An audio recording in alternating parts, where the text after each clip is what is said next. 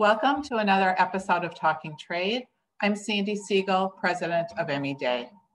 And I'm Ian Coxhead, University of Wisconsin-Madison. And our guest today is Professor Menzie Chinn, Professor of Economics and Public Affairs at UW-Madison, where, of course, he's in the Follette School of Public Affairs. Welcome, Menzie, to the show. Thanks for having me, Ian and Sandi. It's a pleasure to be here. Thanks so much for having me.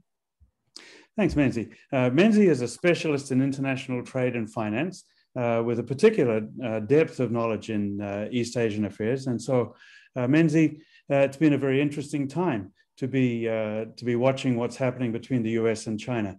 We've seen this week and earlier this year rounds of talks at the diplomatic level between China and the United States, which have been pretty acrimonious. The United States describing the new relationship with China as no longer based on engagement, but on competition. And in return, the Chinese Deputy Foreign Minister 2 days ago describing the relationship with the US as in equally hostile terms, saying that there's a whole of government and whole of society effort to bring China down. So my question to you is, with all of these issues in play, Taiwan, Hong Kong, Xinjiang, South China Sea, Chinese IT investors and more, are these kinds of political and ideological disputes likely to swamp good policymaking and economic regimes? Well, that's an excellent question, and I've been pondering this set of issues for a while. I think I'm going to restrict myself to the sort of economic sphere, where I feel like I have a little bit more to say, and conceive of this as sort of a coming to a head of a long-standing set of processes. And I think that is, in the US, maybe ideological in part, a sort of disappointment with sort of mainstream thinking about increasing liberalization, the neoliberal order of international trade and finance, benefiting us all. And as a consequence, we should be fully supportive or mostly supportive of the process.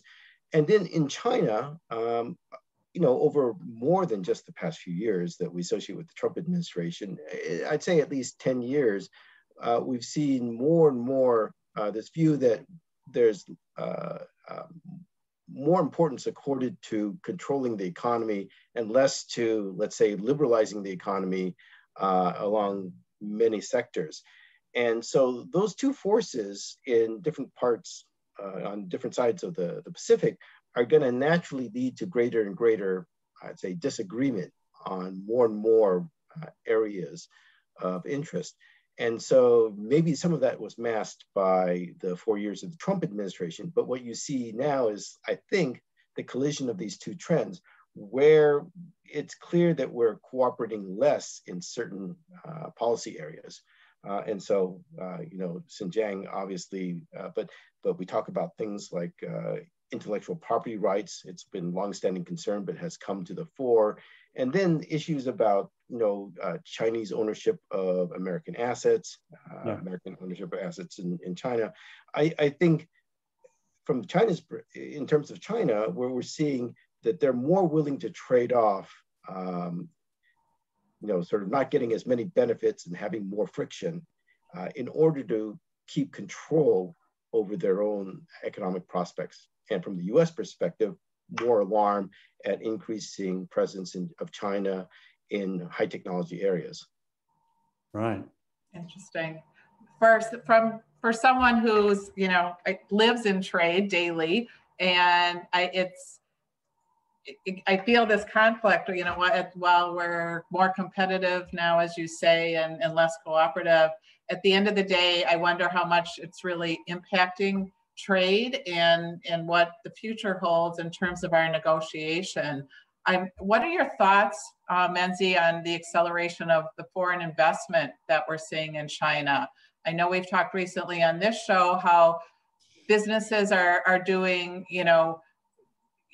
instead of doing business with China, we're doing more and more in China and for China. And where is that going to leave us in terms of negotiating our leverage and our trade negotiations in trying to help our economy, and how do you think that's going to affect trade and our negotiations?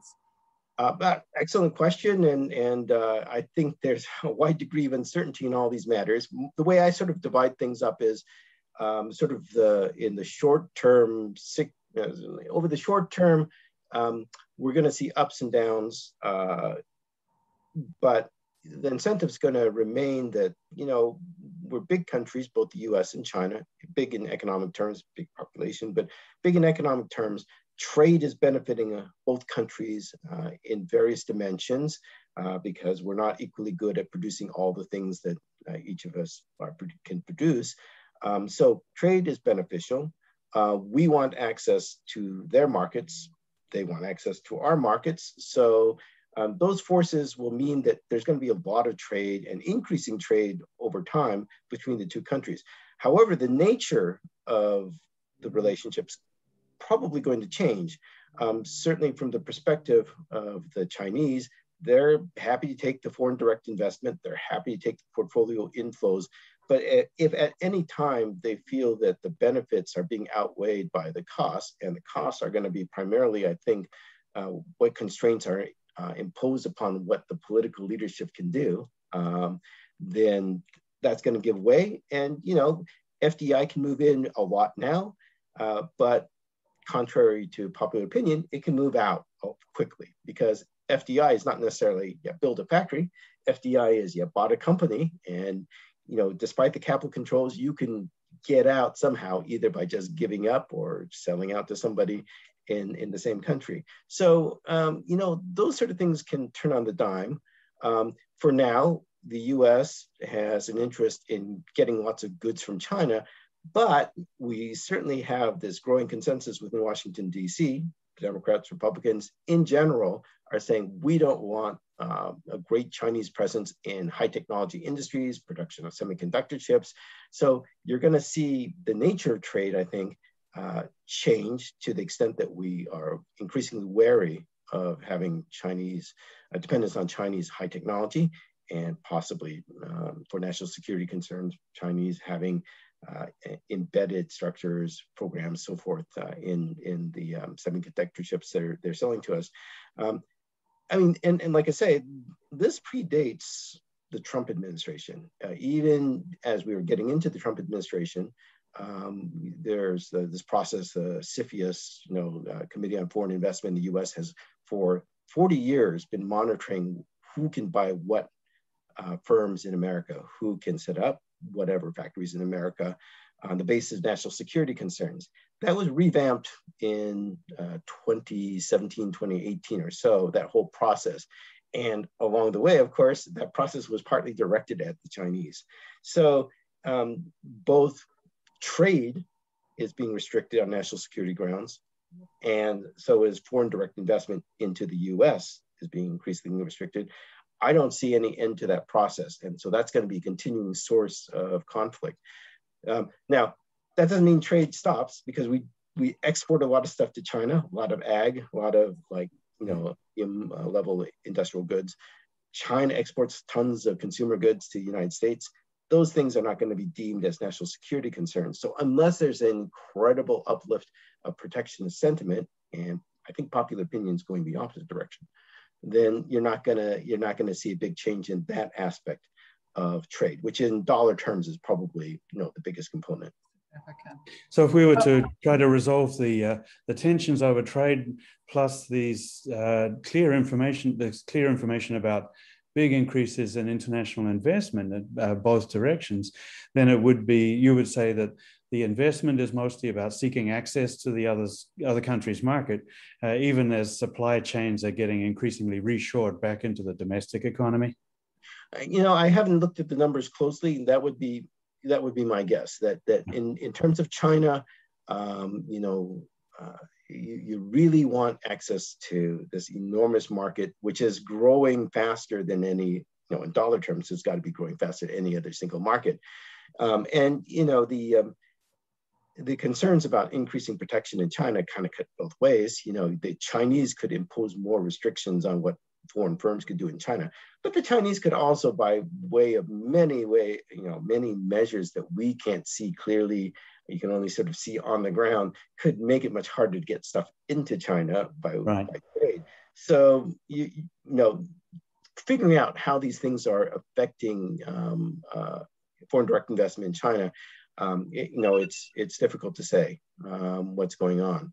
But my guess is it's the size of the market, the dynamic nature of that market, which drives a lot of FDI into the country. And whether that will continue clearly depends upon, in some ways, how long China can sustain this rapid, relatively speaking, pace of growth. Yeah. Fascinating. It was such a pleasure having you, Menzie, and I'd love to have you back and talk about the billion-dollar question of how this might impact the Trump tariffs and the trade wars. I'd love to come back. It would be speculation on my part. I've long given up prognosticating on the direction of politics and policy, but I can always talk about what would be the implications. A wise decision, I think. Thank you again for joining us. Thanks, man. Thank you for having me. Terrific. Thanks. Yeah. See you again. Hope so. Take care.